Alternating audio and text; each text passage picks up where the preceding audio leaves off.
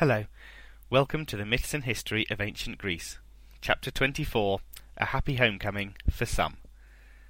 The Greeks had won the Trojan War. They marched away from Troy, taking their war treasure and their prisoners with them. They weren't really marching away from Troy, though. They were marching away from a burning ruin. The flames rose from the place where the city used to be. Troy was gone. The Greek army arrived back at their ships and stopped sadly at the tomb of Achilles. Menelaos and Agamemnon stood together and looked over their victorious army. "We must stay for a while and sacrifice to Athena," Agamemnon said. Menelaos, though, was eager to leave immediately. The two brothers, leaders of a great army who had just won a great victory, had a silly quarrel. Both did what they wanted to do. Menelaos sailed away with Helen and his men. Agamemnon stayed and sacrificed to Athena. Perhaps he thought the sacrifice would make the great Olympian like him and ensure that his homecoming was happy. If that's what he thought, he was very, very wrong. But we will hear about Menelaos and Agamemnon a little later. First, let's see what happened to some of the other people that we have come to know. Calchas the seer decided to travel overland to avoid the difficulties of a long sea voyage. He reached the city of Colophon. Years before, Calchas had received a prophecy that he would die if he ever met a seer greater than himself. In Colophon lived a seer called Mopsos, who was the grandson of the great Tiresias. Calchas challenged him to a prophecy duel. Mopsos accepted, and both men predicted how many figs were growing in a nearby tree. Mopsos got it right. Calchas was very worried and challenged Mopsos to a rematch. Both men then predicted how many piglets a pregnant pig would give birth to. Confidently, Calchas stepped forward and declared that 8 piglets would be born. Mopsos laughed. "No, my friend, you are wrong," he said. "There will be 9 piglets. They will all be male, and they will be born tomorrow during the 6th hour of the day." When Mopsos turned out to be 100% correct, poor old Calchas died of a broken heart. Neoptolemus also travelled overland after getting some good advice from his grandmother Thetis. He took Andromache and Helenos with him, married Andromache, and settled in Epirus. There are many accounts of what happened to the son of Achilles, and we don't know which to believe. All of them end up with him suffering a violent death at Delphi, after which Andromache married Helenos. Philoctetes travelled home safely to Meliboea, where he settled down to rule. Unfortunately, there was a revolt, and he had to flee for his life. He settled in Italy and lived a long and happy life. Menelaos, Diomedes, Nestor, and Odysseus set sail for Greece straight away. It seems, though, that Agamemnon had been right. King Nauplius, keen to have revenge for the death of his son Palamedes, lit beacons to help the ships find their way home. Wait a minute. Being helpful doesn't sound like a very good way of getting revenge, does it? And no, it wouldn't have been, except that Nauplius deliberately lit them in the wrong place, and many of the ships hit rocks and sank. The gods were also against them. The weather was terrible, and on the island of Tenedos the remaining leaders had another massive quarrel. The 4 kings all set off separately. Odysseus and his ships sailed back to the shores of Troy in order to set sail again for Ithaca and home. He thought he could find his way more easily from there. We will follow his long journey home in the next chapter. Nestor went straight home and returned to being king of Pylos. He lived a long life and died peacefully. Diomedes arrived home in Argos after an easy journey. He was highly annoyed to find that everything had been fine and lovely in his kingdom while he'd been away. The people had a new king who ruled them well, and they were not at all pleased to see the great hero and his men back. Diomedes decided he'd had enough of war and fighting, so he didn't fight against the new king. He just sailed away in disgust. Eventually, he arrived in Italy, where he founded a new kingdom, married again, and lived a long and happy life. Menelaos and Helen tried to sail home to Sparta. Poor Menelaos and poor Helen were not destined to get home for a long, long time. They hit a violent storm off the Peloponnese and were driven all the way to Egypt by terrible winds. They were shipwrecked and their ship destroyed.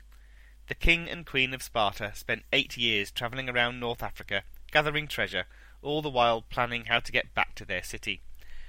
After 8 years, Menelaos was told by a nymph he must capture the sea god Proteus, who would tell him how to get home. This was not going to be easy.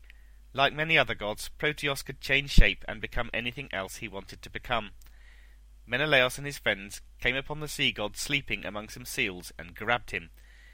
They held on tight while Proteus changed into a serpent, then a panther, and then a boar. After this he became running water and then a leafy tree. Still Menelaos hung on, and eventually Proteus gave up. He changed back into his normal form and gave the prophecy. "Your brother Agamemnon was murdered many years ago," he said. "You must raise a cenotaph to him in Egypt, then you will return home easily."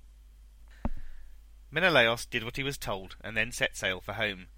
This time the winds were with him, and he and Helen returned at last to Sparta. They arrived just in time to see Agamemnon's son Orestes marry their daughter Hermione. But more of this soon. Menelaos and Helen ruled Sparta for many more years. Agamemnon had waited near the ruins of Troy and sacrificed to Athena, just as he said he would. Then he and his men set sail for Mycenae. The winds were helpful to him, and he arrived home safe and well before too long. He had been away for 10 years. For 10 years Clytemnestra's hatred of her husband grew. She could not forgive him for the death of Iphigenia. She had decided that Agamemnon did not deserve to be her husband, and she had married another man, Aegisthus. When she heard that the city of Troy had been sacked, she knew Agamemnon would be home soon. She planned her revenge. She sent her son Orestes away to live with his uncle, so he would not be there when she did whatever she was going to do to his father. Aegisthus was hidden away in the palace. Agamemnon did not know any of this, of course. He thought he would be returning home in triumph. When he arrived, it seemed he was right. Clytemnestra ran out of the palace and greeted him, as though she was delighted to see him. The King of Kings entered his palace on a purple carpet fit for the glorious leader of the Greeks. He strode into the palace, followed by the captured Trojans, including Cassandra, and loads of treasure. As Cassandra walked into the palace, she cried out, "There is death in this place, death for me, and death for you, King Agamemnon." Did anyone believe her? No, of course not. Was she right? Yes, of course she was. Agamemnon took no notice at all. He stepped into the great hall of his palace, decorated beautifully for his return. Clytemnestra took him up to his great marble bathroom and offered to wash him to clean off the stains of war. Agamemnon took a long bath, and his wife tended to him. He stepped out of the bath, feeling on top of the world. The great king returned from battle into the arms of his family. He was starting to wonder where Orestes and his other children were, but he put these thoughts out of his mind as he stepped out of the bath. Clytemnestra carefully dried her husband, and then handed him a beautiful new shirt she had brought for him. He looked at her and smiled, not knowing this would be the last thing he ever saw, and then he put the shirt on over his head. Agamemnon, King of Kings, realized there was something wrong when he couldn't put his arms through the sleeves. The ends of the sleeves had been sewn up. He realized something was very wrong when he tried to put his head through the neck hole. That had been sewn up too. He was in the process of realizing that something was very, very wrong when he became incapable of realizing anything. Clytemnestra brought an axe down on his head. Aegisthus ran out of his hiding place and finished him off. Agamemnon, King of Kings, was dead. Clytemnestra then took the axe and killed poor, unlucky, unbelieved Cassandra too. Clytemnestra and Aegisthus ruled Mycenae for the next 7 years. Orestes remained in hiding. Aegisthus had wanted to have him killed too, but Clytemnestra was his mother, and she refused. Aegisthus was always worried that Orestes might return, and he treated Agamemnon's other children badly too. Eventually, Orestes' sister, Electra, persuaded him the time was right to overthrow Aegisthus. Orestes visited Delphi to ask whether he should kill his mother, as she had killed his father. Apollo, speaking through the oracle, commanded him to do the deed. Orestes killed Aegisthus, and the people of Mycenae rejoiced. When he killed Clytemnestra, though, the people weren't so happy. Orestes was judged by the Olympians for his crime. 6 voted that he be killed, and 6 voted he should live and be king of Mycenae. As usual, Athena had the casting vote. She voted that he should live. Orestes returned to Mycenae and became its ruler. He married Hermione, daughter of Menelaos and Helen. The son of Agamemnon became the king of his kingdom. When, many years later, Menelaos died, Orestes and Hermione became king and queen of Sparta too. They ruled well and lived for a long time. So, now we know what happened to those who fought at Troy. Most of them are dead, a few have survived. There are only two whose fates we do not yet know, one Greek and one Trojan. We left Odysseus floating around somewhere in the Aegean trying to get home. We saw Aeneas escape from Troy and begin a long journey to find a new home. In the last 2.5 chapters, we will find out what happened to them. The story of the journey home of Odysseus is the last tale of Greek myth. The story of the flight of Aeneas is not a Greek myth, but a Roman one. We will tell his tale anyway, as it is a fitting end to the stories of the Trojans. The original book about the flight of Aeneas, called the Aeneid, was written in Rome, and in it the gods have their Roman names. We will continue to use the Greek names, or it's going to get very confusing. So, we will leave the story of Odysseus until the next chapter. Let's find out what happened to Aeneas. The last surviving Trojan noble escaped from Troy with his family, carrying his father, and he ran to Mount Ida. There he gathered up a small band of followers, and they constructed a fleet of ships. After a few weeks they set sail, in search of a new home. It wasn't long before they landed in Thrace. Aeneas went ashore, and decided this looked like a great place for a new city. Unfortunately, the gods didn't agree. A warning came up from the ground that they should leave this cruel land forever. Aeneas did as he was told. The next place they arrived was the island of Delos. Aeneas went ashore and decided this looked like a great place for a new city. Unfortunately, the oracle told them otherwise. "Seek out your ancient mother," it said, "for there the house of Aeneas will rule over the whole world."